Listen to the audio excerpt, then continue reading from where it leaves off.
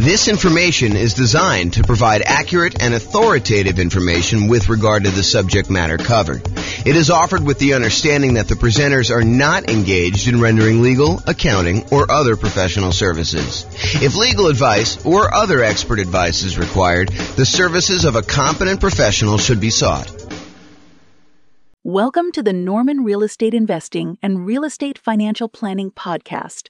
Learn all about investing in real estate in Norman, Oklahoma, with a combination of real estate financial planning and modeling with numbers specific to Norman, plus syndicated, more generalized recordings of live and pre-recorded real estate investing classes, not all of them specific to Norman. Be sure to stay tuned after the podcast for a message from our sponsors. Sweet. All right, so quick turn and flipping properties. Really basic definition here. We're buying properties, we're adding value in some form or another, and then we're going to resell the properties. And it's usually as quickly as possible, although there's some variations where we slow them down. So adding value, before I get too far into this, I want to kind of classify this a little bit more. So I think a lot of people are familiar with this idea of buying a property, going in, putting a new roof on or putting new carpet in, updating the kitchen, adding bathrooms, rehabbing the bathrooms, those types of things. But adding value doesn't always have to be that. And I'll even go off on another tangent for a second here. There was a period of time, many years ago now, where I used to cater to fix and flip investors. That was like my niche. I was a real estate broker, and that was my main strategy, is I would cater to real estate investors. And I'll tell you a little bit more of the story, because tonight would be the night to do it. Most real estate brokers, they work this way. They go and they kind of do marketing in order to find clients. The client comes in, they say, hey, listen, I'd like to buy a property that has this kind of characteristics. And then the real estate agent would go try to find those properties, go show them those properties, help them write a contract in that property, and then help shepherd them through being under contract to closing. I was like, fix and flip deals are much harder to find, especially in a hot market. They're a lot trickier to do, and I'm not going to work that way. What I would rather do is I would use skills in order to find properties that are hiding in plain sight and more unusual fix and flip opportunities, or more fix and flip opportunities, or doing marketing in order to find off-market fix and flip opportunities for clients. And so instead of a real estate agent who would go and say, okay, you're going to hire me, we're going to have a buyer's agent agreement, and then I'm going to go help you do this, I said, that's not how I'm going to work, because those guys get paid when they close on a deal. What I said to them is, look, what you're going to do is you're going to write me a check up front. You're going to pay me a retainer. And from the retainer, I'm going to charge you hourly for the work that I do in order to find you fix and flip deals. And I'm going to analyze the MLS for undervalued properties and show you opportunities that you probably didn't know existed. But I'm going to charge you hourly for that. When you eventually do go buy a property, and I don't do this anymore, by the way, but when you go do and finally do buy a property, and you use me to buy the property, whether it's on the market, inside the MLS or outside the MLS, then I will earn a commission on that. And any money that you paid in up to that point, I will credit you back. So it's not like you paid any more. It's not like you paid, $10,000 plus the retainer and hourly. You basically paid the same fee, except because a lot of people say they want to do fix and flips and then they don't close, or there's a lot of work involved in doing fix and flips up front, that sometimes you get to the point where they're like, sorry, I wasted your time, but I'm no longer interested, things have changed or whatever they're doing. I was like, I'm not doing it that way. So I would actually help people do this, and I'd find those strategies that way. And one of the reasons I tell you this is, one of the secret things that I found with properties is a lot of people they look for very distressed properties that need a lot of work, that are smoke damage or water damage, or they got mold, or they got asbestos, or they had meth in them or something like that. There were some other ones that were hiding in plain sight. And the best way I could describe this, as one example, this isn't the only way to do it, but one example of this was grandma's property. So you'd go find a property that was in a 30-year-old neighborhood that was in perfect grandma condition. It was like you walked in and it was like pristine 1980. Everything looked brand new. There was plastic runners on the ground where grandma decided she didn't want to walk on the carpet, so she would do that. She would never use the kitchen. Everything looked exactly perfect. But it was really outdated. And so a lot of times those properties were fix and flip opportunities where you could go in and you could update things that was 1980s grandma into modern day stuff, and there was a big enough spread where you could make those work. And so they were sort of unusual fix and flip opportunities that not everyone was thinking of. And that was one of the examples that we would use, because I would take I'm not going to go off on too much tangent, but I would download all the data from the MLS, and then we would actually run analysis on them in order to find properties that had below normal price per square foot, or we would look at what the taxes were and try to find undervalued properties that way. So there are a bunch of different things we were doing that way. So I guess what I'm trying to say is adding value isn't always what you immediately think of when you think of fix and flip. It could be these more unusual grandma type properties as one example, or it could be a liquidity issue, where someone needs to sell very quickly and they're willing to sell at a big enough discount, but you could almost put it on the market as is and sell it for a higher price. And the only reason that they were willing to sell it for you wasn't that there was anything wrong with the property. You didn't need to add value and you didn't need to go in and fix stuff up. It was you were adding value by adding liquidity to the marketplace. Does that make sense? That it's not always just swinging a hammer, or replacing carpet, doing kitchens, doing upgrades. Make sense, everybody? Okay, cool. So typically, we're buying properties, adding value in some form or another, then we're reselling properties, and it is primarily used as a means of generating income. You know, we'll have a slide here in a second where we talk about real estate investing versus real estate entrepreneurship, and this is a real estate entrepreneurship type activity. You're in the business related to real estate. You're someone who's going in and you're trying to find deals, do labor, whether it's yours or managing someone else doing the hammer swinging, carpet replacing, upgrading kitchens, or managing someone, or doing it yourself, or managing someone. And so you're in the business. It's an entrepreneurship activity. So it's a job. You're getting paid to do this labor. So realize if this is like the class that you want to do, this is the strategy you want to do, that you are really looking at a job. This is not like a passive wealth building strategy like a lot of the other ones we've taught so far, like buy and hold, or nomad, or house hacking, or things of that nature. Make sense, everybody? Okay, cool. I run a really informal class. If you got questions, go ahead and interrupt. I probably will ask you to use the microphone, and Rachel has volunteered to be the microphone runner tonight. She told me earlier that she said, I would love to do that job. So, yeah, because you're going to ask a lot of questions anyway. All right, so exceptions. So I'm going to go over what I think is a generalized way of doing fix flip, kind of quick turning properties. But there's all these weird exceptions, and there's no way I could cover every single one of them. So, you know, if you come to me and you say, but what about this, James? Yeah, I'm sure there's some exceptions to that, and feel free to bring them up if you want to. But this is not the only way to think about it, but I've tried to think about it from a pretty comprehensive way, and I've tried to do it in a more most common sort of way rather than these really obscure cases, okay? And also, beware, just because you think that you don't think there's a chance that X can happen, doesn't mean that it won't happen. So this is designed to be like a starting point discussion to help you make better investing decisions on your own with additional knowledge, but make sure you do your own research. Do not rely on me solely as your kind of like business person who taught you how to do this. All right.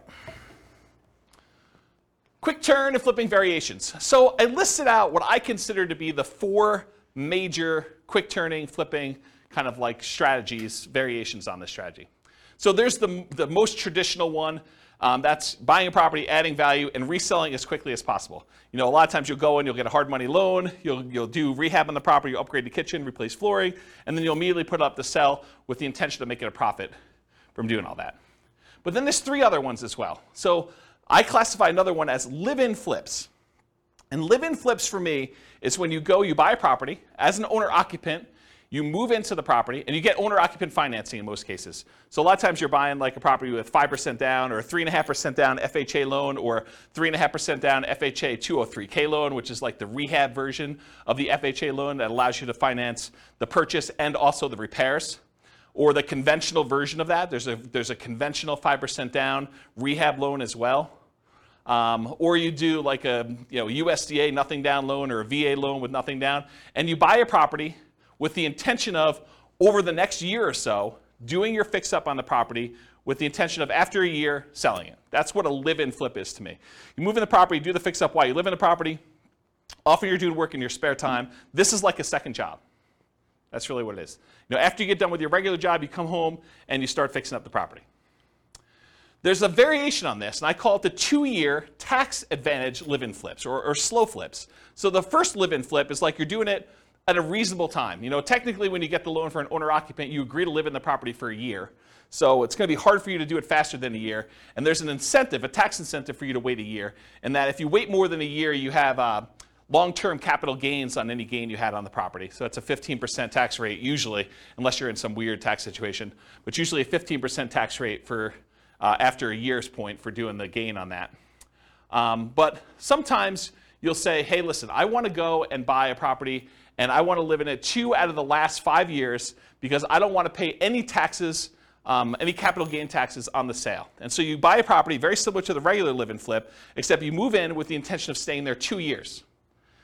And the reason you do that is instead of having to pay that 15% capital gains tax rate after you've lived there for a year, you decide if you wait another year, then I can do it and not pay any tax on the gain at all. Okay, so that's one of the reasons why you do that. And then the final one, it's a variation on the regular flip. So the traditional flip, you're buying a property, usually getting hard money loan or paying cash or something like that, and then you're doing the fix up and then you're reselling it. With the partnership flip, you're going to partner with the seller. So instead of you going and getting hard money loan or some other type of financing, you go to the seller and say, look, Mr. Seller, your house needs some updating and I can get you more than what you would net if you partnered with me and do this. And I will go in here and I will pay for, out of my own pocket, to have contractors come in and do all the work on the property. And then when we sell it, you'll pay back all the money we paid for the upgrades, we'll pay off your loan, and we'll split the profit. And I think we could do better than that. And so the idea behind a partnership flip is, instead of you buying the property from the seller, doing the work and selling it, you partner with the seller, you do the work, and then you both sell it and you split the profit in some form or another. So that's what a partnership flip is. Okay? Any questions on the 4 strategies? You guys knew about all those? You got the microphone? On. Yeah, it should be on. It doesn't project your voice. Just so records. with the partnership flips, how is that price difference determined, the spread between what it would have sold for before and then after? Is it just based on a pre-renovation appraisal? Or how is that price determined? It's completely negotiated between you and the seller. Okay. So you could structure these any way you want. It's whatever you can get a seller to agree with, right? So I don't think a lot of times you're talking about, this is what you would have gotten, although maybe that's part of your presentation. This is what you would have gotten if you hire a real estate agent. It's going to be 6%, and most buyers are going to come in. They're going to negotiate the price down, and so you got another 2 or 3% that way, and you got your share closing costs. And so by the time everything's said and done, you're talking at a 13% discount from where you thought you were going to be. And so what I do is we're going to be able to do this. I'm a real estate agent. I can sell the property for us, so we're going to save some money there. I've got contractors and everyone else who could do all this work, and I get discount because I give them a lot of business. And then you go in there and you sell yourself as to why you can go and do it and why you can make them more money than if you did it yourself. So you do whatever the negotiation is for yourself to do that presentation. Does that make sense? Okay. Okay, cool. Any other questions on this? Yeah, good, Mike. Thank you. I've been seeing some houses, like say in Kansas City, Yeah. Missouri, and they're really cheap. Yep. Have you done any where you can do not an assumable loan, what do you call it? Subject to loan, where you just take over the property and then make an agreement that after you're done fixing the property, you will then pay them. But in the meantime, their mortgage is being covered. Sure. Yeah, you can structure it that way. That's just a variation on the partnership flip, right? You're going to go in there and you're going to say, look, it's not even subject to. I mean, you honestly could do it where you just say, look, I'll pay the amount that your mortgage is. If you want to do this, it doesn't have to be done this way. But you could say, I'll pay the amount that your mortgage is. I'll rent the property from you while we're doing the rehab, or we're partnering on this, and so I'll just cover the holding costs for that. But I don't think you have to, unless it's a person who's in a distressed situation and they would otherwise lose the property. So you don't have to offer that, but it's a way you could do it. It's another tool in the tool Well, it's tool just chest. less coming down, less money you have to put up front, because you could put that into the rehab, right? I don't think so. I think that if you have the seller pay for the holding costs while you're holding the property, I think that's actually better than you coming up making the monthly payments. Say that again? Yeah, so the seller still owns the property in the partnership flip version, and so they're making the payment. So I think you coming out and volunteering to make the payment, I think that's actually worse for you. Make sense? Yeah. Yeah. All right, any other questions on this? Do you have a question, or are you just holding the mic? Okay. Okay. I thought you were grabbing for it like you were going to ask questions. Okay, cool. All right, so is this quick turning flip model, is it more real estate investing where you're taking money, you're investing in something, doing very little work, and expecting to get a return on your investment? Or is this real estate entrepreneurship where you're putting in manual labor with the expectation of making a profit on your labor? What do you think? Is quick flipping, quick turning properties, flipping properties, is that more investing or is that more labor? Labor, absolutely, right? So this is one of the obvious ones where before some of the other ones were like, you're doing a little bit of work, but you're putting money in the deal. This one I think is very clearly on the side of real estate entrepreneurship. So for flipping properties, most folks are typically investing their time and often a little bit of money, so it's mostly an entrepreneurial activity. Okay, so money required. I would love to be able to tell you that you can go flip properties with nothing down, no money out of pocket at all. I think that while that can happen, it's really, really hard to do, okay?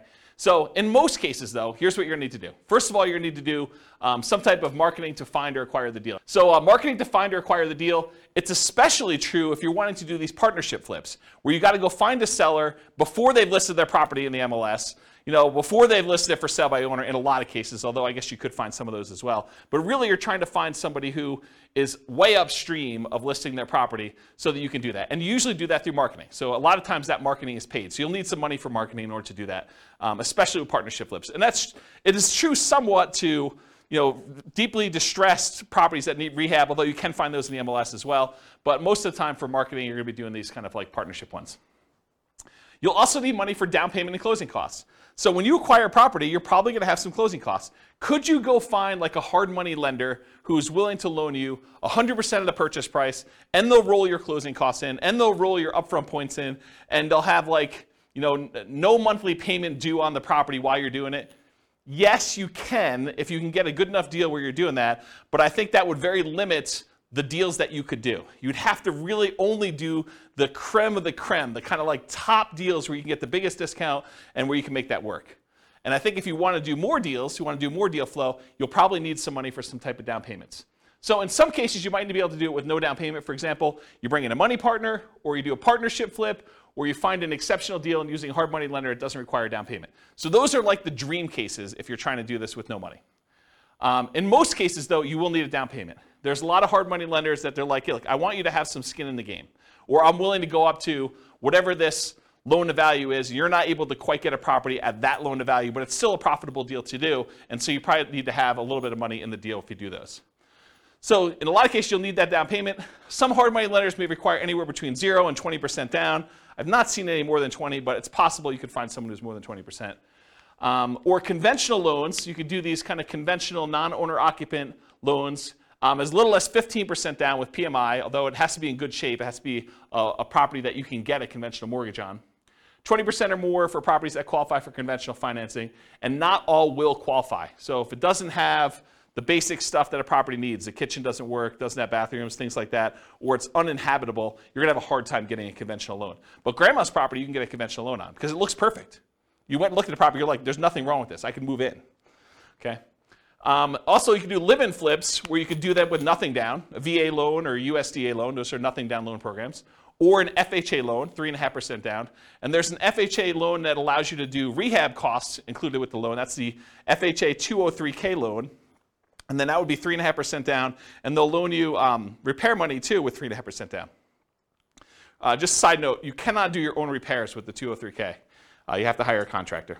That's part of the loan contingency. They kind of like do it out and pay the contractor directly. Or you can do 3% or 5% down conventional loans, and there are versions of conventional loans that also allow you to do repair money as well. And then I think that's it for the live-in flips. Some flippers may opt to use their own cash or cash-like equivalent. And what I mean by cash-like equivalent is you own a property free and clear, or you have a HELOC on another property. You could go access your own money and use it like it was cash, even though you're just borrowing from yourself, okay? So some flippers may opt to use their own cash or cash-like equivalent instead of paying hard money lenders to improve profitability. So instead of you paying the hard money lender 7, 8, 9, 10, 11, 15, 20%, whatever they're charging you plus points, you could decide, hey, look, instead of paying them that, I'm going to get paid that because I'm going to use my own cash and I'll save that money, and so it just adds to my overall profitability, okay? So for down payment, that's kind of like all the different stuff related to that. In addition to money to acquire the deal, down payment and closing costs, you also need repair or rehab money. So, some hard money lenders may loan you rehab money, especially if you buy it at a big enough discount. But in most cases, you're going to be really close. You're going to need to come out of pocket for a lot of that rehab money. Now, some people will opt to use some type of credit card, HELOC, or something like that, or they'll go buy from Home Depot on a Home Depot credit card, and they'll do their own labor. So they're trying to get creative in order to minimize the amount of money they have out of pocket. But for the most part, you're going to need to come up with some type of rehab, repair money to do that. Holding costs. So a lot of times, even if you do a hard money lender, they're going to want you to make payments. A lot of times it's interest-only payments on the loan. Some of them will do like, we won't do payments for the first 6 months. It's already rolled into the cost of the loan, or maybe they'll add it to the loan balance. Well, they won't require you to make monthly payments on it. But not all hard money lenders are like that. And so you'll have some holding costs on the loan while doing the rehab.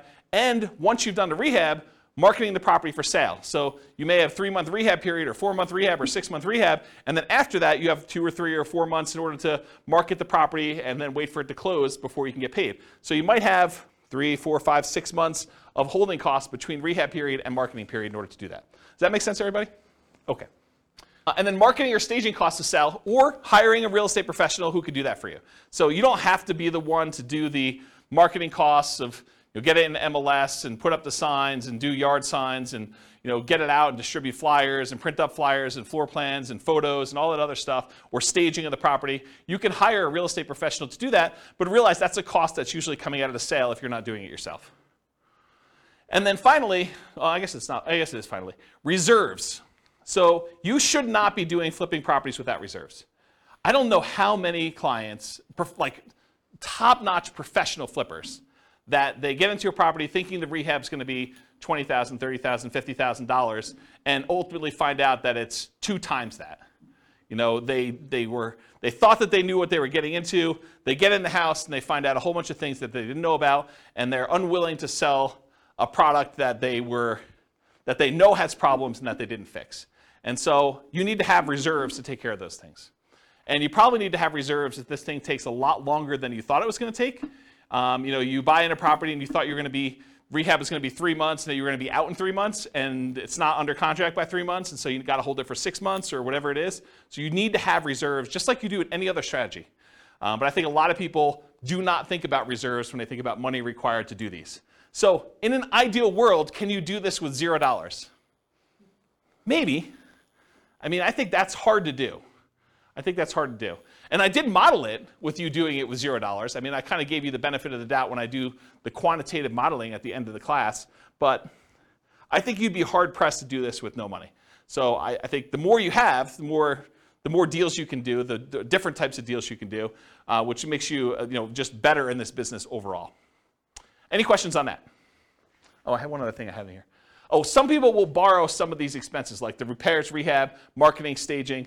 It is very difficult to borrow down payment.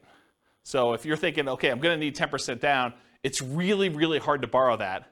I'm not going to go into detail on this, but you could borrow it from yourself in a really twisted, messed up way. And I'm going to tell you this, but I'm not going to go into detail. You'll have to really think about this and you're going to figure it out. But imagine you want to do flipping. This is really messed up. You shouldn't do this. Just warning, don't do this, but I'm going to tell you how to do it. So imagine for a minute, you got 3 months or 6 months before you're going to have to do this flip deal, right? And you know that you don't have the down payment. But you're spending money on groceries and car payment, all the other bills that you normally have. You could, not that I would encourage you to do this, but instead of taking the cash that you would normally use for groceries and do your car payment or anything else, you could actually charge these regular living expenses on your credit card, roll up a credit card balance while the cash balance in your account is also growing, but the cash thing you could actually use for down payments, where before you could not use the credit card. Now you need to qualify with your debt to income ratio because you got to cover that debt and stuff too. And I'm not going to go into too much detail on this because I think it adds a lot of extra risk if you do it this way. But if you're like desperate, that is one strategy that you probably could do, which as soon as I say it, I regret telling you. But I did tell you don't do it. I did tell you not to do it. But that is a way to kind of get around the thing if you don't have down payment money. Have you done it when you started? What's that? Have you done it when you started? I bought a property on a credit card. So one of my earliest properties that I purchased, they had like this crazy write yourself a cash advance check dealio. And it was like 1.99 for 9 months or something like that. And so I just wrote myself a check for like $58,000 and I bought a property and did rehab on it. And So you could do it that way. I mean, or partner with somebody, right? But, you be the person who finds a deal and runs the deal, and someone else comes in and they sign for the hard money loan and they provide the money, and you kind of build up to it. I mean, I think that's another way to do it, which we'll talk about in the partnership class. All right, any questions on money required? Helpful? Nice, cool. So credit required. So often you're going to use a hard money loan for the initial purchase, not always. And most hard money lenders are going to look at your credit score in some form or another. You'll hear like, you could buy this. You could. The late night TV guys are like, you could do these deals where, we're not going to look at your credit. Hard money lenders, they really care about the property. They're doing a collateral loan on the property where the property is the security for the loan. So it doesn't matter where your credit is. You could have filed bankruptcy or foreclosure, or have a 0 credit score and you can get these loans. Maybe there's a hard money lender who's willing to do that, but I think the overwhelming majority of hard money lenders, especially the ones with the more reasonable rates, are going to want to look at your credit score and make sure that you're able to do the deal, get the deal done. They have confidence in you to do it, and credit score is one of the ways that they can measure that. Make sense? If you're going to do conventional financing, if you're going to go in and buy a property and do like one of these conventional loans or something like that, typical credit score for that is 640. Oftentimes, the better credit you have, the better your interest rate's going to be on those. And then for these kind of less common situations, the live-in flips, it's owner-occupant financing. And you can go as low as 580 with the FHA loan in order to do your credit score with that. There may even be some exceptions where you can go lower than that with really unusual, exceptional situations. But go talk to a lender. They'll tell you this stuff. So that would include stuff like FHA, including the 203K loan, VA financing, USDA, conventional, including the conventional rehab loans, provided the property can qualify. So the property needs to be able to be in good enough condition where you could buy it that way and purchase the property. With a partnership flip, you may not need credit score at all. If your partner is going to qualify you for the loan, you don't need to do it. So in that case, it may not be required at all. And if you're buying without a loan, all cash, credit score is not required. And realize, just because I wrote these numbers up here, you can't go to your lender and say, James told me that it was this number. You need to ask them what the qualification is for their loan products at that time, because they may change. Loans are changing right now a lot. In case you didn't hear the news, interest rates rose by 0.75% today. So another big jump today. All right, any questions on credit required? Sweet. Skills required. So the primary skills required for flipping properties are, number one, you got to be able to find deals. Got to be able to find deals. That's a skill that's required. You also got to be able to estimate rehabs or know someone who can. You either got to be able to do it yourself or you got to be able to get a contractor in there who can estimate the rehabs for you. Got to be able to figure out acquisition financing, hard money lending, private lending, the conventional financing, live-in flip financing, whatever it is that you're using to acquire the property, you need to know about the financing. You need that as a skill. Then you need to either be able to do the rehab yourself, swing a hammer, do the fix-up yourself, or hire people and manage a team to be able to do the rehab. And then you need to be able to sell the property. Those are the primary strategies, the skills required in order to do quick-turn flipping properties. And of course, the skills of rehab can vary depending on whether you're doing it yourself or you're going to hire someone to do it. If you're going to hire someone to do it, you need to be good at management. You need to be able to pick, hire managers, stay on top of them, make sure they get the job done right, know how to pay them, know how to structure all that. And then selling properties may be you hiring someone else to do it or you doing it yourself. So another way, you either need to be managing them or doing it yourself. So different skills. Any questions on skills required?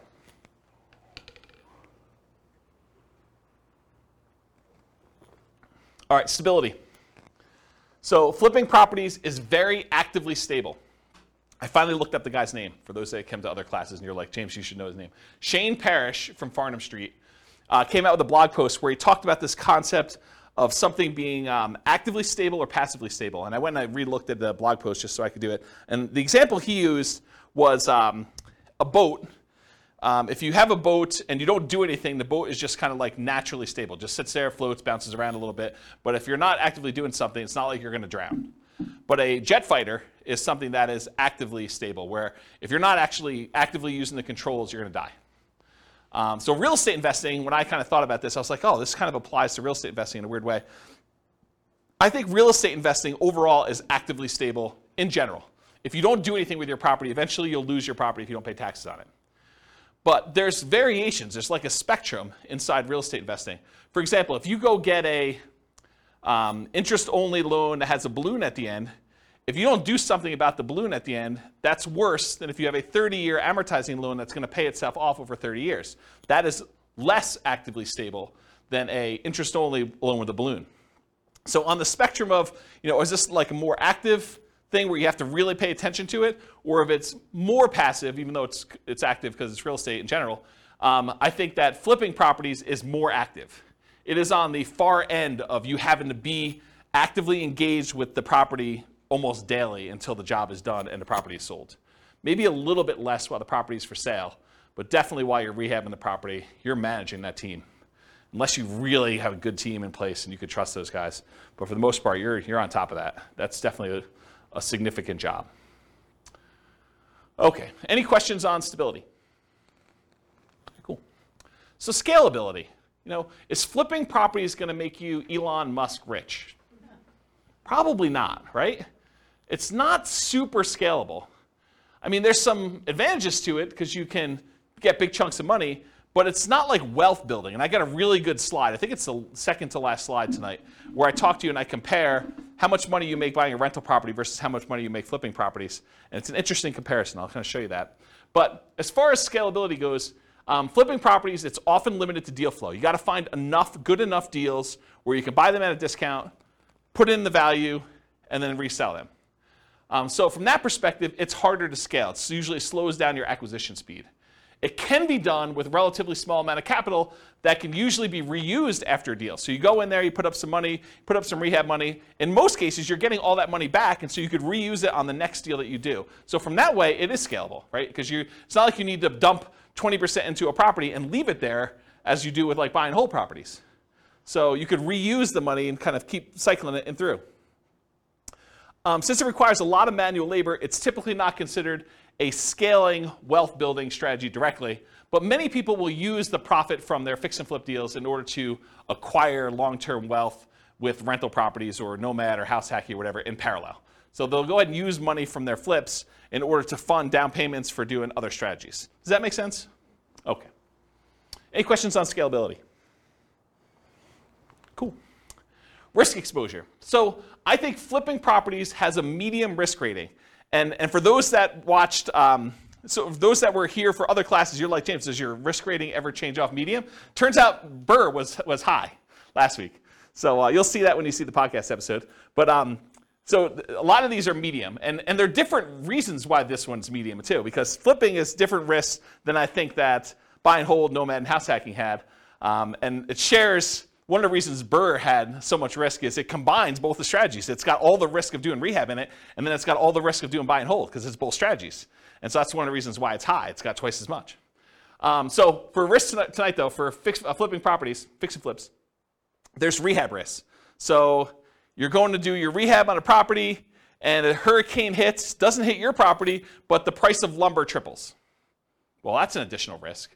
Or your contractors get all pulled off to do another project, or you expected to do a rehab in a kitchen. Once you kind of pull the kitchen out, you realize there's mold, and now you got to do mold remediation in the property. Or you happen to test for meth because after you buy the property, you are talking to the neighbor like, I'm finally glad someone bought that meth house, and that those meth dealers are no longer here. And you're like, what? So I mean, there's stuff like that happens. So you have all the rehab risks, although that could happen with anything. Interest rate risk for your buyers while rehabbing. So imagine you bought a rehab property, and you were getting ready to put it on the market about 2 months ago, and interest rates just went through the roof then. So now it's much, much harder for you to sell your property because there's an interest rate risk for your buyers while you were doing your rehab. Price decline during rehab risk. So sometimes markets turn. There was a market was going a certain way, and then all of a sudden it shifted, and now it's much harder for you to sell, or the prices started to go down. And you're holding the property thinking, I can do better, and the market's kind of dropping out as you're holding on. And maybe you should have accepted that $5,000 discounted offer that you got the first day, because that was your best offer, because now the price is $20,000 below where you were. So there's stuff like that happens. And for longer flips, like 2-year slow flips, this is an extended, it might be called an additional price decline during ownership risk, because while you're holding the property for 2 years, it's possible the market changes or interest rates change or things like that, and prices drop pretty considerably during that period of time. And then, of course, your credit is at risk because if something happens and you're unable to make the payments on the loan, you're unable to sell the property, and you got to give the property back to the lender or something like that, then you could have a credit risk there. And then in addition to those risks, for partnership risks, if you're doing partnership flips, rather, your reputation is at risk, right? Because you're sort of doing something with someone else and they're expecting you to perform. And then you have all the generic partnership risks that you have there.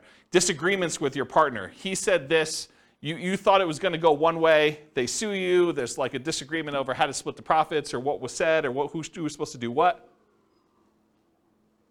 So you've got all those with additional partnership flip risks. Any questions on risk exposure? Cool. So profit speed. So how quickly are you getting profit, and what's the general size of partnerships? Like what's the profit margin you're doing there?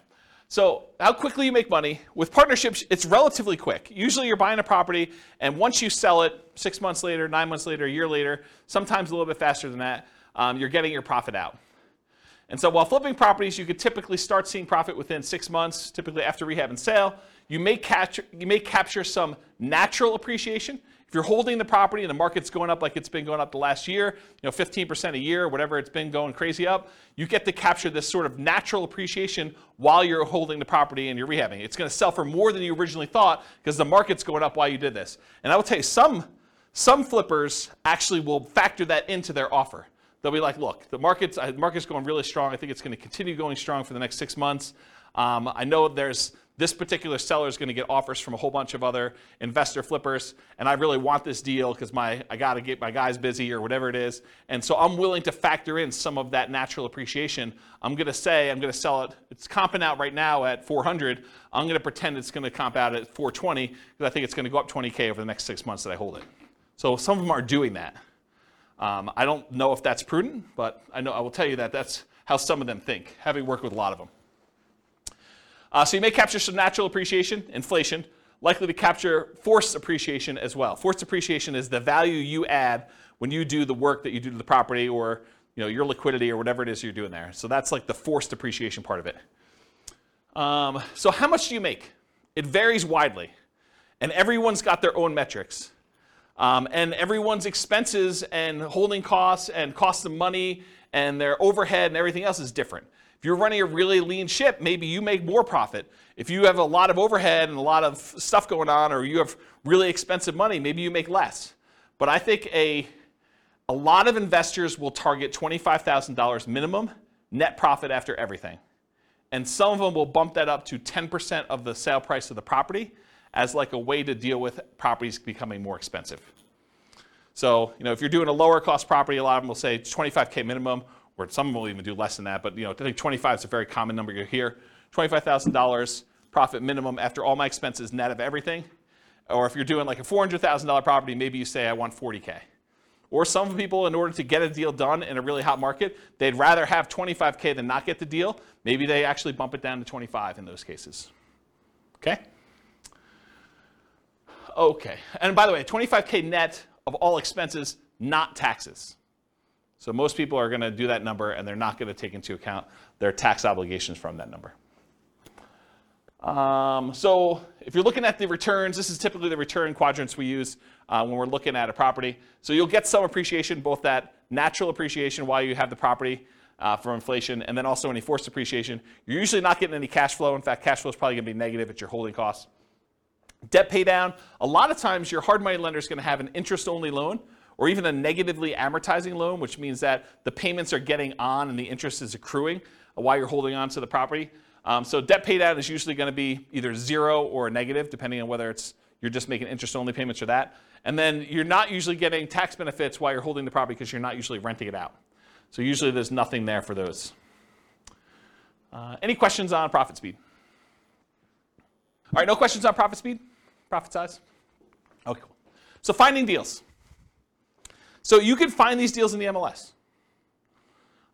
You can find these deals from for sale by owners.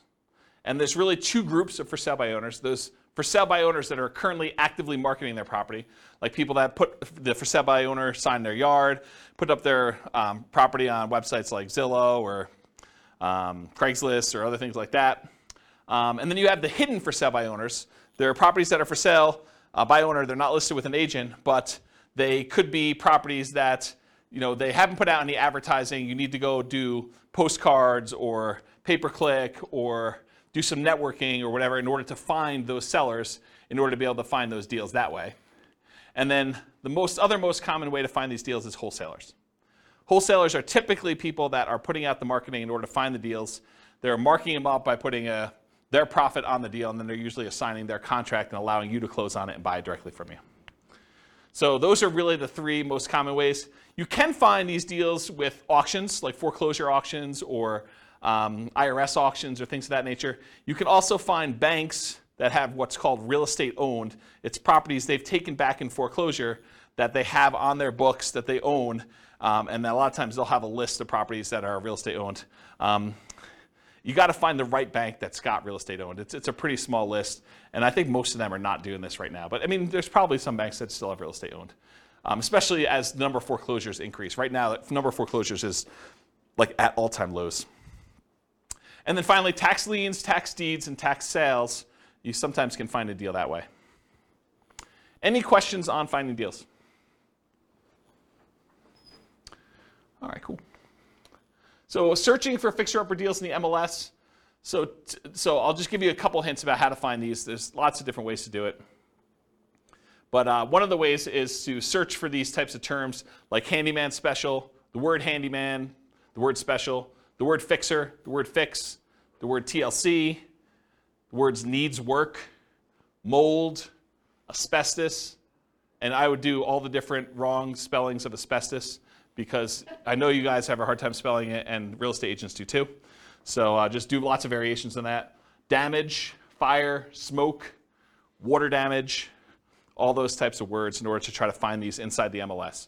And you're going to come up with a lot of false positives, right? Like you're going to do a search for fire, and it's going to say, backyard fire pit. And that's not really what you're looking for, right? You're looking for fire damage or something like that. But you'd rather get the false positive and be able to say, okay, I'm going to pass on this, than to miss one that really had fire damage. Or meth. I don't think meth's on there. That's another one. What's that? Will they put that in there? It's a meth house? Sometimes. Yeah, you're supposed to disclose. Yeah, the question was, will they put in there that it's a meth house? Yeah, if they have meth and it has not been remediated, they're supposed to disclose that to you. So yeah, putting it in there definitely could come up with some properties. Quick question, if they don't disclose it, and you purchase it, can you sue them because they didn't disclose it? It's a big deal. Yeah, so I'll say it for the mic. So the question was, if you buy the property and they didn't disclose it to you, can you sue them? You could sue anyone for any reason, right? I mean, so yes, you can sue them. Now you got to go prove that they knew. So good luck with that. If they really did know and it was obvious and there was evidence of it, they tried to have it remediated, or they were the ones that did the meth themselves, and you could prove that somehow. I mean, yes, you could probably do that. So here in northern Colorado, I'll kind of go off topic here for a minute. Here in northern Colorado, if somebody has a house that was contaminated with meth, and they do remediate it to the state level, they do not then need to disclose anymore that it once was contaminated with meth. And it says so right in the contract. So just realize that if the property did have meth, it was remediated to the state standards, they no longer need to disclose that it had meth at one point, which I'm not sure I personally would like to live in a house, even if it was remediated, that had meth at one point. Okay. I'll add one more thing to this. It's not on the slide, but so I was reminded of this when I was telling you the story at the beginning of the class, which I didn't really intend to tell you, but I guess I did anyway. So one of the other things we would do is I looked at all the different ways. One of the things that I did, where do I start the story? One of the things I did to try to find fix and flip deals is I went through and I looked at, I don't know, whatever it was, 20 years of MLS data. And I looked for pairs of transactions. So somewhere where a property was purchased in the MLS, and within 6 months later, that property was sold again. And so then I would go find, okay, this was a pair of transactions for the exact same address. And so I'd find that pair, and then I would have what I would refer to as the fix and flip, the pre-fix and flip house, and then the post-fix and flip house. And I could do a whole bunch of data analysis on that. I can go look at, what's the spread, like how long were the properties listed for, how long they stayed on the market, what the typical discount was when they made an offer on the first one, what the typical premium or discount was when they resold the property, how long it took to resell. So I can look at a whole bunch of data. But one of the things I wanted to do, now that I had these fix and flip pairs, I wanted to go look at all the initial transactions and try to find out ways that I might be able to identify those that were not obvious. And one of the things that came out of this, it wasn't the only thing, but it was a pretty strongly correlated thing, and that was the ratio of the list price of the house, what they were trying to sell it for, and what the taxes were on the property. Because taxes are a proxy for value. So taxes sort of represent what the assessor believes, based on how they run their own comps, what the property is worth. So if you look at a neighborhood and you can see, this has taxes of $2,000 and the property's worth $400. This one has taxes of, $2,200 and it's worth, $440 or whatever it is. If you find discrepancies, properties where the ratio of taxes to purchase price, and you could do it either way, one divided by the other, and you could do either one you want to do, just measure it the right way. If you find ones that are outliers to that, that could be a first pass, even if it didn't have any of these special keywords in it, and it would otherwise seem like, without you going and running comps on every property, this is a really quick way to whittle down that list. And so you could export the list of properties in the MLS if your MLS allows you to do that, and then do a ratio, download the spreadsheet where they have taxes, property taxes, and then do the thing for list price, and then do some type of calculation, and then sort them by that, and then look at the top 5 or 10 or 20 or whatever properties there are, or just go through and order by those. And that was actually a relatively good way, having looked at data for a whole bunch of these pairs of fix and flip properties, for you to go identify properties that might possibly be undervalued in some way or another.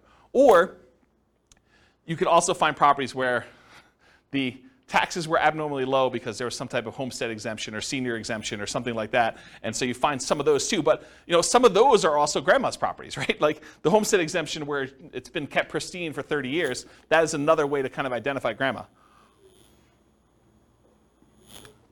So I'm not sure that's the worst way to look for. Any questions on that not intended to be covered topic? Sweet. You guys got a whole bunch of bonuses. So market conditions. Oh, wait, question. Oh, dumb question. Well, I don't know about those. I didn't say there were no dumb questions. I didn't say you could ask dumb questions. Go ahead. So I know I know how to look up property tax information on homes, but Sure. Can you look up if it's homestead or senior discount? Is that listed on? I don't know. I've never looked it up that way. Okay, because I I sort them by the ratio of taxes, and that's how I'd look at them. Okay. And I wrote software to do it. I wasn't even doing it manually. No, I understand that. I was just like, can you actually figure out that's why it's lower or not? That was one of the things I was trying to. No, I don't. Maybe you can call that in the assessor and see what they say. Yeah, I don't know. I never looked that up. They don't have to pay that much. Yeah. Yeah. All right, cool. Any other questions? All right, so market conditions. So where does this strategy shine? Like, what's the best market to do fix and flips in? So it's got to be a market where you can buy properties that need work at a discount. Right? If you're thinking you could do it in our current market, well, our current market 6 months ago, that's really hard to do. It's hard to buy any property without paying a premium over asking price and find a property that needs work. Can you still do it? Probably. There's exceptions to every rule, as I said. But it's much harder to do that. If you want to do any type of volume or scale, it's tricky to do. There are other markets that are much easier to find distressed properties that you could do fix and flip with. The other warning I'll add about this is, sometimes the reason you can get very distressed properties at a big discount is because it'd be really, really hard to sell them, even if they were fixed up. So I think you want to find properties that you could both buy them at a discount and that you see ones that have been fixed up that are actually selling in that neighborhood and at a decent price. You got to look at the comps of what you could sell for in order to make sure you can determine those. All right, so ideal market conditions where you can buy properties that need work at a discount, value add opportunities in some form, and then markets with strong demand. You definitely need some demand in order to do it. It's not enough to buy it at a discount. You also need to be able to sell it in a reasonable time for a reasonable price. It is challenging in low buyer demand markets. It's also challenging in very high buyer demand markets where it's hard to get a discount on anything. Any questions on that? Very cool. Accessibility or availability of deals. These can be hard deals to find. Not as hard as BRRRR properties. BRRRR properties are harder to find than fix up. Why? Anyone know? Because BRRRR properties, you need to both find a property that would qualify as a fixer-upper, but then it also has to be an amazing rental after you buy it and do the refi. So those are even harder to find. Fixer-uppers, you could buy properties that wouldn't be good rentals and sell those. So they can be hard to find, although slightly easier than Burr, I told you that. Watch out for strong availability. Might mean that it can be harder to sell in a reasonable time. And some markets are much easier than others. Harder, but you might be able to invest in remote markets to find these deals. So you can do fix and flip remotely. It is harder to do. I've done some, and it requires different skills. You really need to have a good team in place on the other end to do it, or be willing to travel, or both. But you can do it. So if your market, if you're like, I can't do these in my market, first of all, I would test that assumption and see if it's just you and find out if other people are doing it. And then if other people are doing it, then you got to figure out how to change your strategy to do that. But if it's very, very difficult, there's hardly anyone doing it here in your market, then you should go perhaps, and you really want to do this strategy, which maybe you pick a different strategy altogether. But you could go do it in another market that this is a more reasonable strategy to do. Any questions on this? All right, cool. So we're using retirement accounts. Can you typically utilize flipping properties with self-directed retirement accounts? Yes, you can. It is harder to do because it limits the work you can typically do on it. It is easier if you almost have you and another flipper almost offer each other to do the loans for itself at some type of swap rate or something like that, where you loan them money for their flip deals and they loan you money for your flip deals from your IRAs. Might be an easier way to kind of do that. It may also change the type of financing that you use. So might be harder for you to do certain types of loans by doing it that way. And I think I covered all that. Any questions on financing? Yeah, I want to give Mike to make it back. Thank you. But if you were able to do them through there, theoretically, wouldn't you not have to pay any tax? Depends on... Or deferred? Yeah, it depends on your structure of your retirement account. I'd have to think it through. This is not my area of expertise. But yeah, I think you would have... Yeah, if you did it inside the account, all the money had to go back into the account. I think that goes into whatever the status that money already had.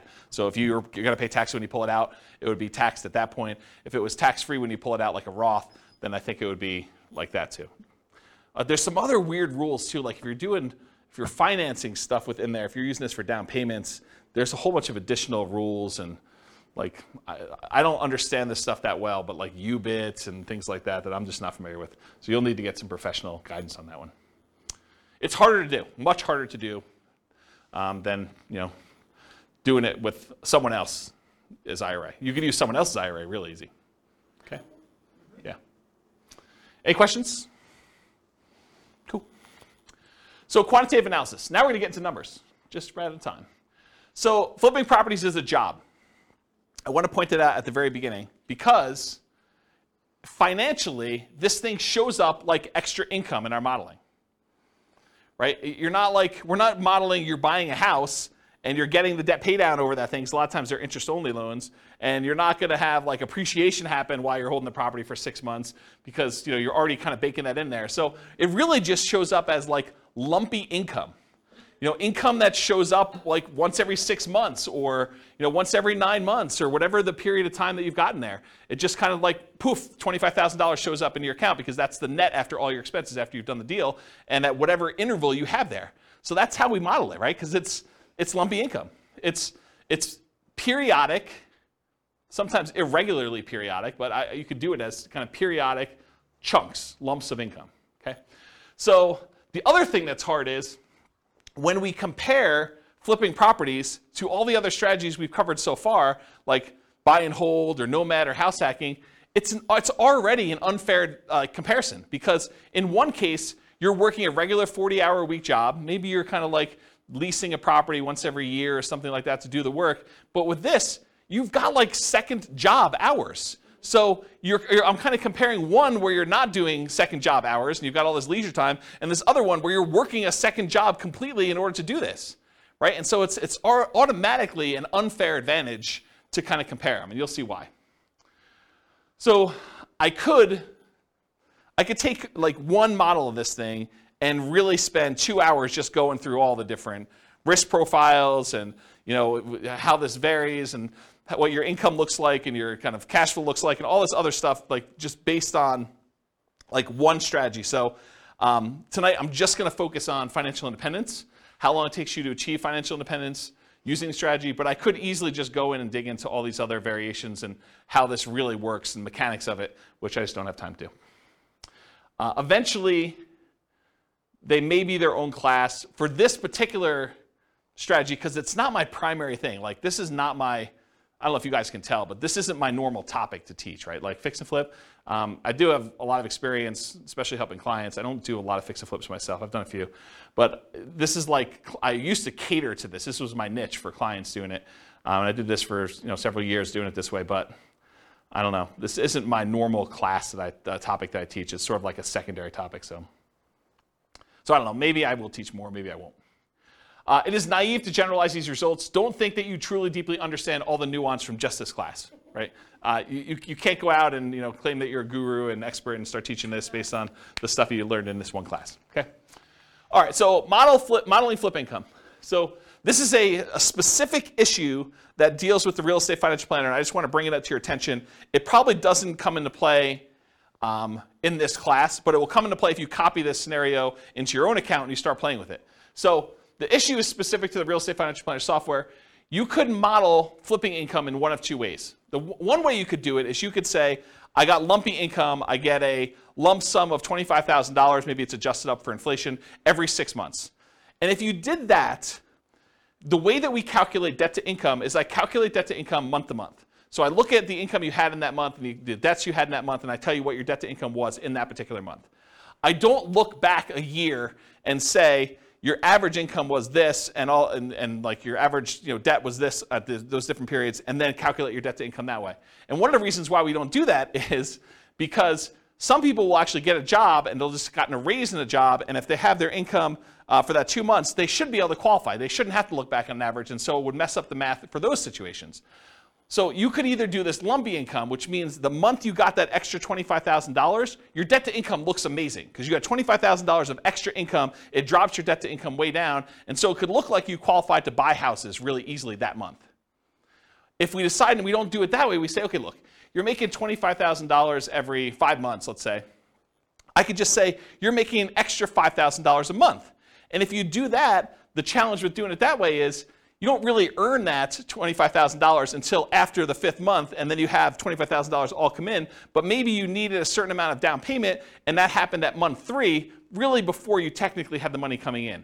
So it's this really weird catch-22 where if I model it one way, it introduces one problem. If I model it another way, it introduces another problem. So you really do need to think about what you're doing if you're structuring these and making it work. And that's what this says. Any questions on that? All right, cool.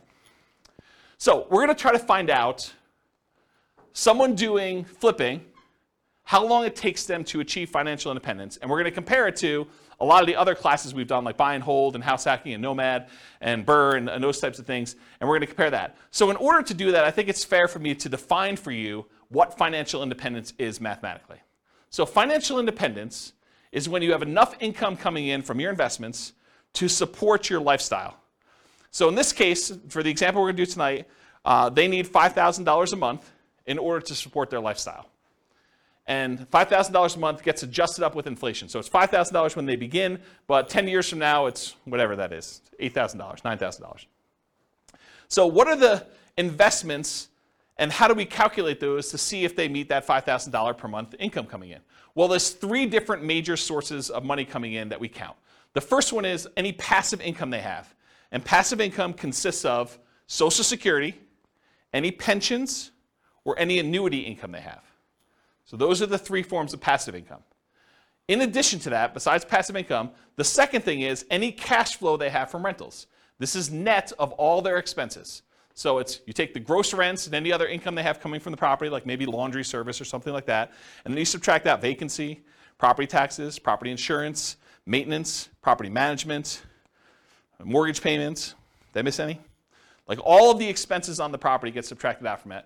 The net that they have left over after all expenses is their positive cash flow, their net cash flow.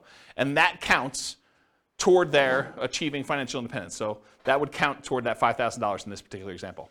And then the third source is any money that they have invested in stocks or bonds or something like that, it does not include their equity in their property. Their equity in their property is something completely different. You don't count this in number 3. Equity kind of indirectly contributes to their cash flow. Because if you have a property that's free and clear, then the cash flow is a little bit better. But the third one is any money they have invested in stocks or bonds or anything like that times whatever their safe withdrawal rate is. And in this case, we're using 4%. But 4% of the amount they have invested in stocks, for example, divided by 12 because it's monthly, that would count toward their $5,000 a month income. So passive income from Social Security, pensions, annuities, any positive cash flow net of all expenses from rental properties. And then in addition to that, 4%, their safe withdrawal rate times whatever money they have invested in other assets, not real estate equity. Okay?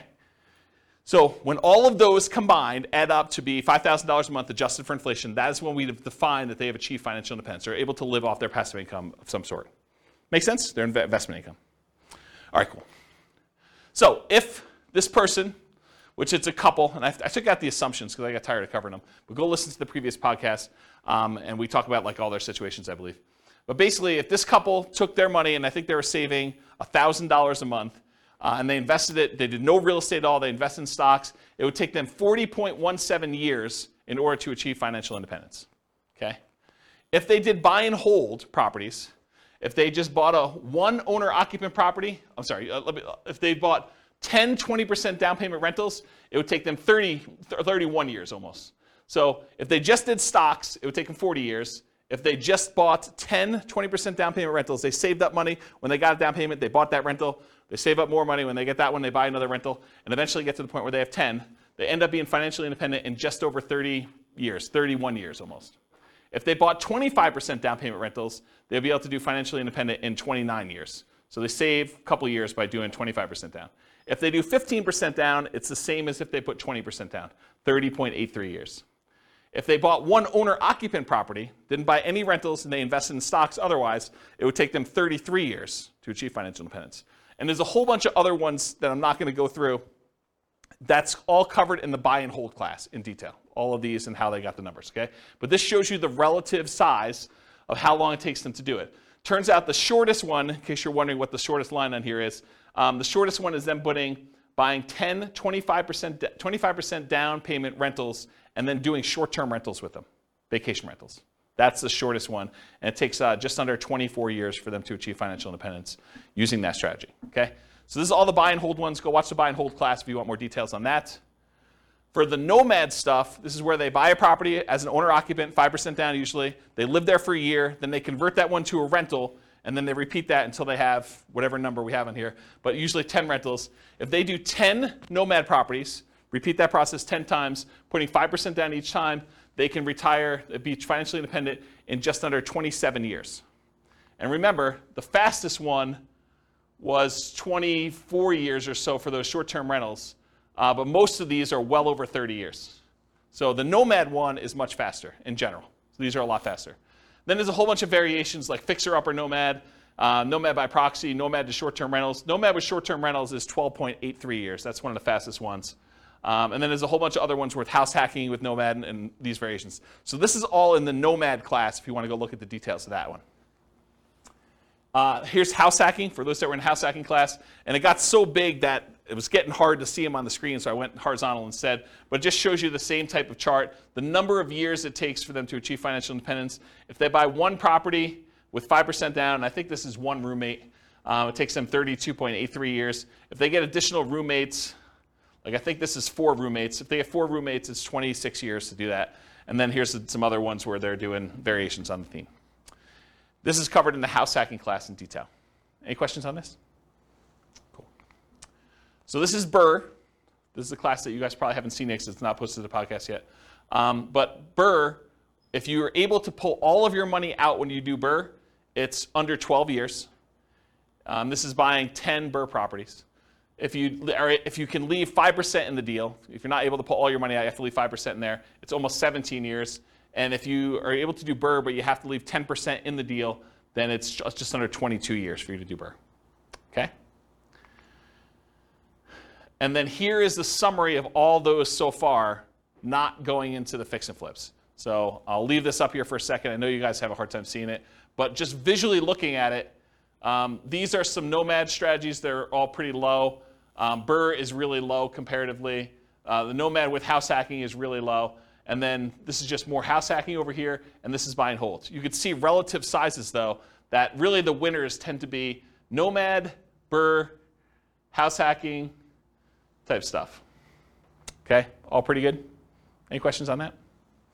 All right, let's talk about some flipping properties. So in my assumptions, which is wrong, I believe this is not correct, you did not have to come up with any money out of pocket. And the way I justified this in my own mind is, you either had the money, because in this case they're saving money in the stock market for a lot of stuff, and you use that temporarily because you're getting it back, or you were able to do enough work to find a good enough deal where you could do this with no money, or you partnered or something like that. So you didn't have to come up with money for down payment, holding costs, repair money, etc. So I think this is not the most conservative way to model this. This is the way I would say this.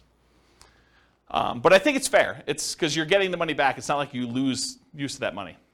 I've also assumed you're earning $25,000 net after all expenses. Anyone have a problem with my $25,000 number? Anyone think that's ridiculously low or ridiculously high? Anybody? Okay. You guys using any different numbers? Do you guys do flips? You're using 25K for your number? More?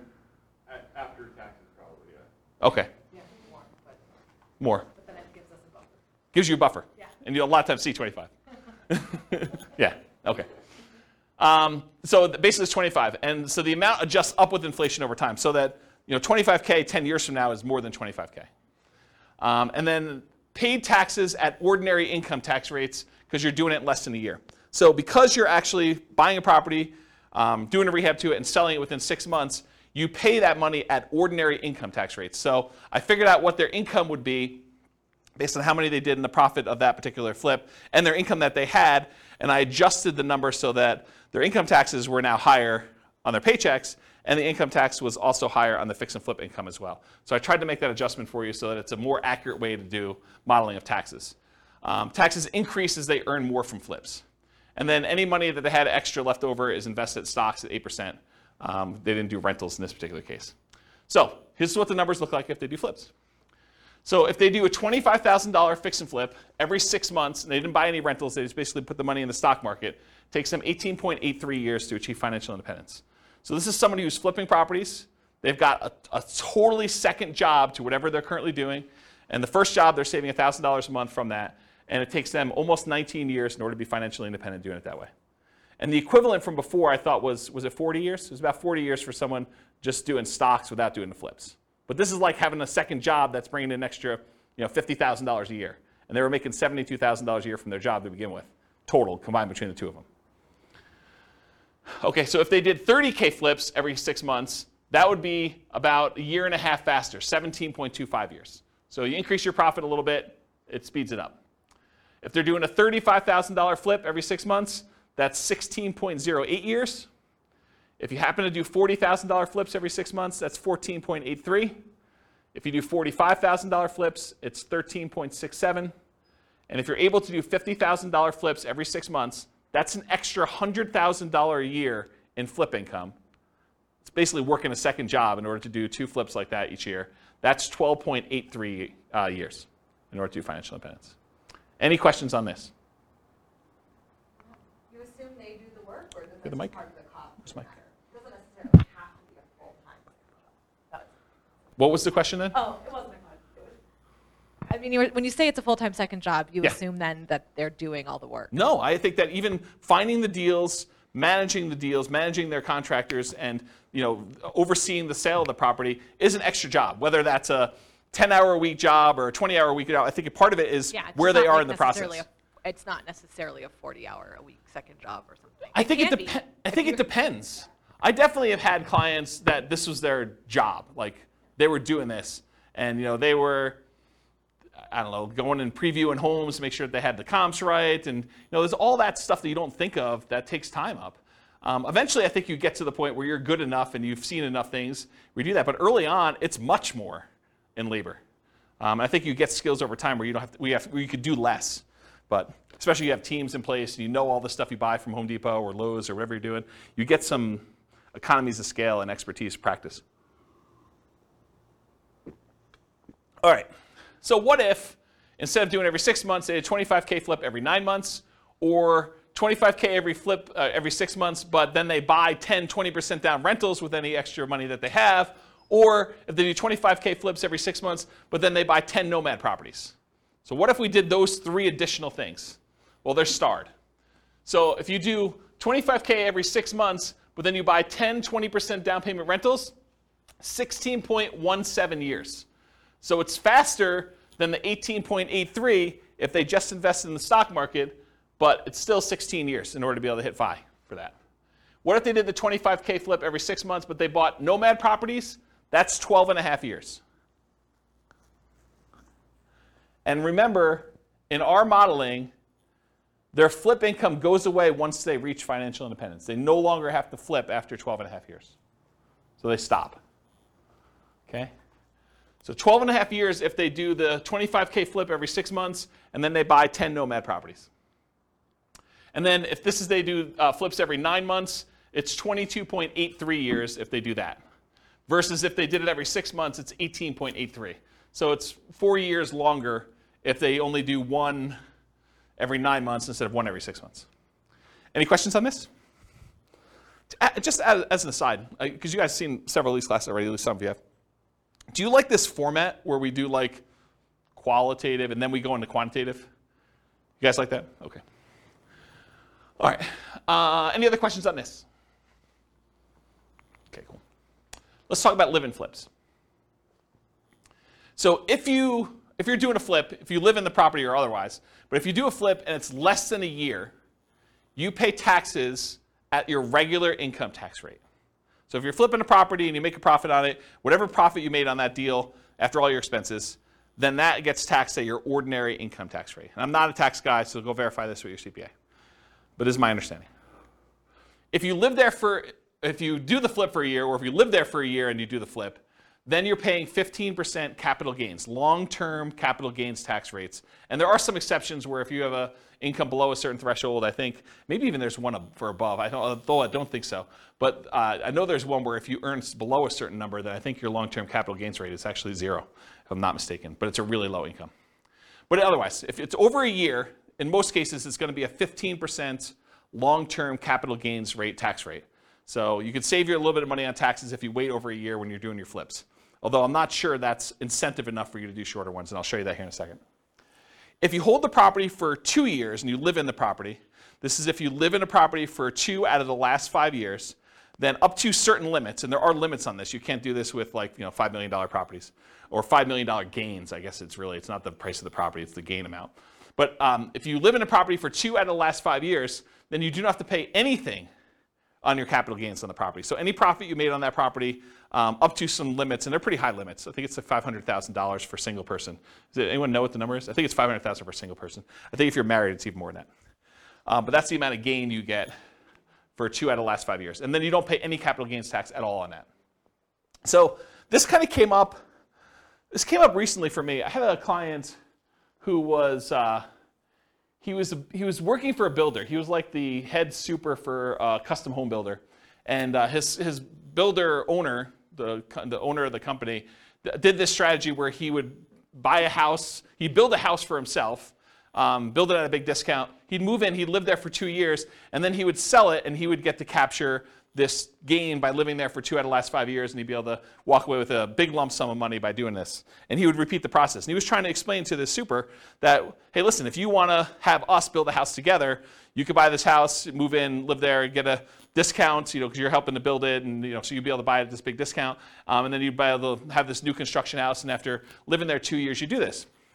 And so he was talking to me about whether or not he should do this 2-year live-in flip or do like a Nomad strategy where you buy a property instead of maybe even buying the one at a discount, where you buy a property that would make a good rental and then you convert that to a rental. And so we were trying to figure out the math of what's better for him to do. And I ran some just back of the napkin math before I even wrote this new code for teaching this class. And the back of the napkin math, I was like, I think you would be better if you could get the discount that you were talking about getting on these new construction properties where you're building with your boss. I think it actually works out better if you flip the property every year rather than waiting for 2 years. I think that you're overvaluing the tax incentive and that you would make more money if you flip twice as many than if you got the tax incentive of doing the one deal every 2 years. And I did some really rough math and I proved that to myself. I'll show you tonight, it's more subtle. There are certain cases where it is true and certain cases where it's not. And I think there's some nuance to it, which I haven't really dug into. It's probably, although I'm probably not going to teach that class, but there probably is a class that one could teach on that topic alone, just going 2 hours on that nuance, but to be determined. So really what I want to tell you about this was, for live-in fixed assumptions, this whole taxation thing about regular income tax rate versus 15% capital gains tax versus no capital gains tax if you live there 2 of the last 5 years is one of the things we're going to test here. There's no depreciation recapture. So when you own a rental property and you sell it and you got to depreciate the property over a period of time, the amount that you depreciated gets taxed when you sell. Unless you do a 1031 exchange, and then you just defer that tax until a later point. But you pay a depreciation recapture tax. In this case, they're not rental properties because you're living in them. Unless you happen to have roommates while you're living in them, then you would have some depreciation recapture. But in this case, we're assuming you're living in it, you're not renting it out, and so there's no depreciation recapture tax at all. So there's nothing to do there. And then on the sale, I did 3 different versions of sale too. I said you're going to sell it for sale by owner, and you're not going to pay any real estate commissions whatsoever. You're going to sell it directly, and you're going to keep all the money yourself. So that's one version. There's another version where you are a real estate agent, and real estate commissions, by the way, are completely negotiable. There's no fixed amount. So if I give you a number here, I'm not saying that every real estate agent charges this amount and that you should always use this amount. But I think 3% is a very common number you might see. And so I use 3%. So if you are a real estate agent, a lot of times you'll pay the buyer's agent who brings you a buyer 3% commission on the sale. And so I'll do some examples where 3% you are the real estate agent or broker. And also when you buy the properties, I assumed you got a 3% rebate on your purchase. So I'll do some examples here where you're doing live-in flips, and when you buy the property, maybe you put 5% down, and then you got 3% back when you bought it. So you get a little discount there as well. And then the last version of this is you are not a real estate agent and you're not selling for sale by owner. You're going to hire an agent, and I just arbitrarily picked 6% as a real estate commission. Could have been 5, could have been 3, could have been 7, could have been 24. But I picked 6% as a real estate commission you paid for both the buyer's agent and the seller's agent to sell your house for you. And so we'll look at what the impact of commissions are on doing this. And then I always assumed you have a 1% closing cost to handle all the title insurance and your share of closing cost fees when you're doing the deal. Okay? So these are kind of my live-in flip assumptions. And so here are the live-in flips. Okay, where am I now? So 1 year live-in flips. So every year you move into a property and you flip the property every year. It takes you 39 years in order to be able to achieve financial independence, doing it that way. Oh, I should tell you, I think we're doing 10% discounts. So this is how I did it. I think this is how I did it. I think I assumed you were buying a property with a 15% discount, but you put 5% in repairs on the property, and so your net discount was 10. So if you bought a $400,000 property, you really are all in for $360. That's how I modeled it. Okay. So if you do the 1 year live-in flips, it's 39 years for you to achieve financial independence. If you do the 1 year live-in flips and you do for sale by owner, where you have no real estate commissions that you have to pay because you're doing it yourself, that's 26.67 years. So you save almost 13 years by not using the real estate agent on your sale. If you do the 1 year live-in flip and you are a real estate agent, where you get a discount when you buy and you only have to pay half the commission when you sell, then it takes 1 year, well, about whatever that is, a little bit more than a half a year longer, 27.25 years than if you did it for sale by owner. But it's still faster than if you did and you had a real estate agent do your sales. Okay? And then here are the 2 year tax advantage flips. This is where you're going to live in it for 2 years out of the last 5, and you're going to do those deals. Same metrics, you're getting a 10% discount. But there's an increased depreciation because you're holding it for a longer period of time when you do it that way. And you have some debt pay down over that thing. But you do get that in the other ones too. They're just more frequent, right? So 2 year tax advantage live-in flips, 34.92 years, just under 35 years for doing that. Remember, if you did the 1 year one, it would have taken you 39 years. So this is one of those examples where I thought it was going to be the other way, but it turns out the 2 year one is tax advantaged. However, that's only if you are paying the real estate agent. If you have a real estate license or you're for sale by owning it, it is the other way, as you'll see here in a second. So 2 year tax advantage live and flip as an agent, 29.17 years. It's longer for you to do it that way than for you to not do it that way. and then 2 year for you to do the 2 year versus the 1 year, I should say.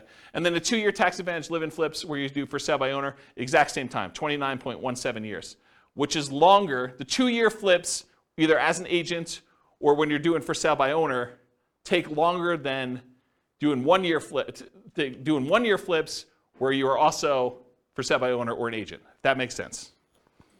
Okay? Any questions on this? You'll also notice live-in flips take a lot more time for you to be financially independent than doing the flips every 6 months and investing in stocks or buying rentals or buying nomads or whatever it is. And because I can, this is all of them on the same chart. And the flips are in this middle section because it's alphabetical. So like somewhere between here and here are the flips. So you can get an idea of relative size of how long it takes. Some of the like flipping ones are pretty aggressive, but remember, they're getting jobs. This is like a extra job for you to go do this if you're doing these flips and whatever. So it's like almost an unfair comparison time-wise. I don't remember where I was, but it was somewhere in this ballpark. And you can see some of the faster ones are these nomads and nomad with house hacking, and house hacking ones are kind of like the faster ones. Buy and hold, a little bit slower. And then regular house hacking ones over here a little bit longer. Any questions on all of them? Not going to go into detail, but you can look at the chart at your leisure. Any questions?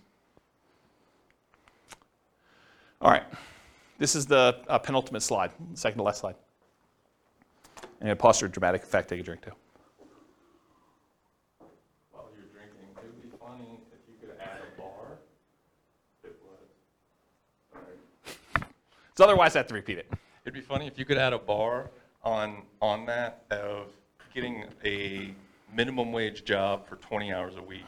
Extra? Yeah. Yeah. Compared to the... This is the tricky part, right? Like, you think that's a great idea, and I do think that's a good idea too, but everyone's like, well, I have this unique situation. I'd like to see you do this where I get $50 more in rent, or, I hire a property manager, because a lot of these are without a property manager, or like, because there's all sorts of variations, or, I'm going to not do 5% down for all of them. We're going to do 3.5% down. I'm going to buy a duplex first or a fourplex, and then I'm going to do my 5%. How does that vary? That's why there's so many different variations. I mean, this is literally why I've zero concern. I'm doing like Real Estate Financial Planner podcast where I take one of these scenarios, and each episode is me diving deep into like one. And then I go and I drill into like exactly what's happening, and I can compare it to like another scenario that was before and show you how it's better and how it's worse and stuff like that. I have zero concern that I'm ever going to run out of these, right? Because I think I'm on like buy and hold, like 25% down. And I've got all these to go with like all sorts of variations of doing this. And what happens if I make more? What happens if I make less? Property manager, not property manager. Stop working before I technically hit FI and see if I can coast in. And there's all sorts of weird stuff to do. Yeah, because I was just thinking, you said two flips a year every 6 months for 30 years. Yeah. Man, that's a lot of time. Right? I totally agree. Yeah, and we all know that house hacking is the equivalent of getting a side hustle, right? So you could do side hustle, go look at the house hacking ones. Those are kind of the equivalent, right? It's like getting a job for $650. You could look at it that way. There's lots of weird ones. So. All right, so this slide. I used to have a very different version of this slide that I would teach. And the old version of the slide, I'll jump to the punchline, then I'll walk you through this one. The old version of this slide was, for every rental property you have, it's the equivalent of you doing a flip every year. So for every rental property you own, it's the equivalent amount of money that you would make from doing a flip every year. And I'm going to walk you through what I mean by this. So I just randomly took the properties we were buying in all these other scenarios, and I jumped to year 10, just to show you what year 10 numbers look like. So in year 10, the amount of money you make from appreciation on the rental, using a 3% appreciation rate, was about $15K. The amount of money you made in cash flow on that property, I think this is 20% down. The amount of money you made in cash flow on that property was $6,720. The amount you made from paying down on the loan was about $6,000, a little less than $6,000. And the amount you made in cash flow from your tax benefits, cash flow from depreciation, was about $2,600 and change. Okay? Add all those up together, it's about $30,000 in that 1 year from appreciation, cash flow, debt pay down, and the tax benefits of owning that rental property. Squint really hard, it's about 30 grand. If you do a 25K flip, About 10 years in the future, they're worth about $33,000 in change as your flip amount. So for every rental you own, it's very close to the amount you make in a flip over time. You make a little bit less earlier on, you make a lot more later on. But if you look at the chart, if you did like a chart of what your flip would be, going through all these ones, and then you did a chart showing you what your profit, overall profit from these 4 areas for doing a rental property, they're very similar. Okay? And that's every year. This is every year. This is the appreciation in this 1 year. You know, do a $4,000, $400,000 property at 3%. It's like 12 grand, right? So yeah. And then cash flow, I mean, it's what it is. It's like $500 a month. So yeah. Interesting, right? And is there more work doing a flip or doing a rental? One of them kind of becomes, especially if you have a property manager, one becomes very passive and it just kind of like propels itself. So then when you have 10 rental properties, it's like doing 10 flips a year. Another way to think about that. Okay? Now, to be fair, like the counter argument is, but flips are all cash now money. They're all like the side, right? And when you do a rental property, this is cash later. Appreciation and debt pay down is equity in your property, which unless you do a cash out refinance or you sell the property, that's money being held and internally compounded for you for later. This money is now. With flips, all of it's this side, right? All of it's cash now. That's the counter argument. But in some cases, you want to have, you know, tax optimized returns later because you're not paying taxes on the appreciation except for property taxes, and you're not paying taxes on debt pay down except whatever you had to pay for the income you earned that paid for this, right? So this is tax deferred in a lot of ways, where all the income you have coming in from the flips is money you have to pay taxes on that year, unless you're doing something weird, like the 2-year deferred flip or something. Any questions on this puppy? Oh, you have all right, so conclusions. So I went through some numbers tonight, but assumptions matter a lot. Like, you can't go and say, oh, I attended this class once and James said that this particular strategy is always the best. No, because in different market conditions for different people with different income, you know, different relative skills, different appreciation rates, different rent appreciation rates, different stock market rates of return. Some will do better than others, some will do worse than others, and some may be very, very, very different than what we showed here tonight. So you can't just say automatically, this is the best. I think what you have to do is you either need to do the math yourself or you need to put your own stuff into the Real Estate Financial Planner and model it out and then change your strategy and do a variation strategy and then compare the two. I'll also add one other thing. We really only looked at one measurement. We looked at how long it takes to achieve financial independence, when in fact, there's a lot of things to look at, right? There's the risk profile. You know, doing one strategy gives you a lot more risk. Like doing something where you only invest in the stock market gives you all that stock market risk, whether that's good or bad. You know, doing ones where you're buying 5% down rentals gives you a lot more leverage risk of the real estate. You know, that price resiliency or the equity resiliency and rent resiliency stuff that we kind of talked about at the beginning, where, you know, rents decline, that's potentially problematic. 80 flips. So you have all that flip risk, right? And with BRRRR, you have the flip of, you have all the additional BRRRR risk in there too. So like all these strategies have different risk profiles. And so one may be faster, but it may also be a lot more riskier, where if you ran a Monte Carlo simulation where you had all these variables for price appreciation, rent appreciation, stock market rate of return being variable, mortgage interest rates being able to go up or down on you, inflation rate becoming variable, like all those things becoming variable, you may find one has a much wider range of values where, yeah, maybe you can retire really, really early if things go your way, or maybe it's like forever where you don't actually make it with this particular strategy, where another strategy might have a really narrow band where you're almost certainly going to take longer to get to financial independence, but you're definitely going to be financially independent within a 6-year period. And so you might see that if you run your numbers and have certain things happening. You can go to realestatefinancialplanner.com/model, pick your city, and over time, it's not all done at this point, but over time I will be adding all of these strategies in so that we use the numbers for that city, and you could just copy any of the scenarios into your own account and just start from there with numbers that are very similar to whatever city you're in to be able to do that. Okay. That is the end. If you guys have any questions for we're done. Is that helpful? Different than other fix and flip class you've attended, where they kind of talk about rehabbing and estimating repairs and finding deals and stuff, a little bit different? Good stuff? Yes, good stuff. You guys are really quiet. Wow. Okay. All right, well, if you don't have any more questions, I'm going to end. I will stick around, but I will see you all soon. Thank you all for coming. Bye-bye for now. With home prices up, mortgage interest rates up and rents up, but not quite enough to counteract the higher prices and interest rates, cash flow on rental properties in Norman is harder than ever. Book a call with the Real Estate Financial Planner to apply our proprietary 88 strategies to improve cash flow on your rentals.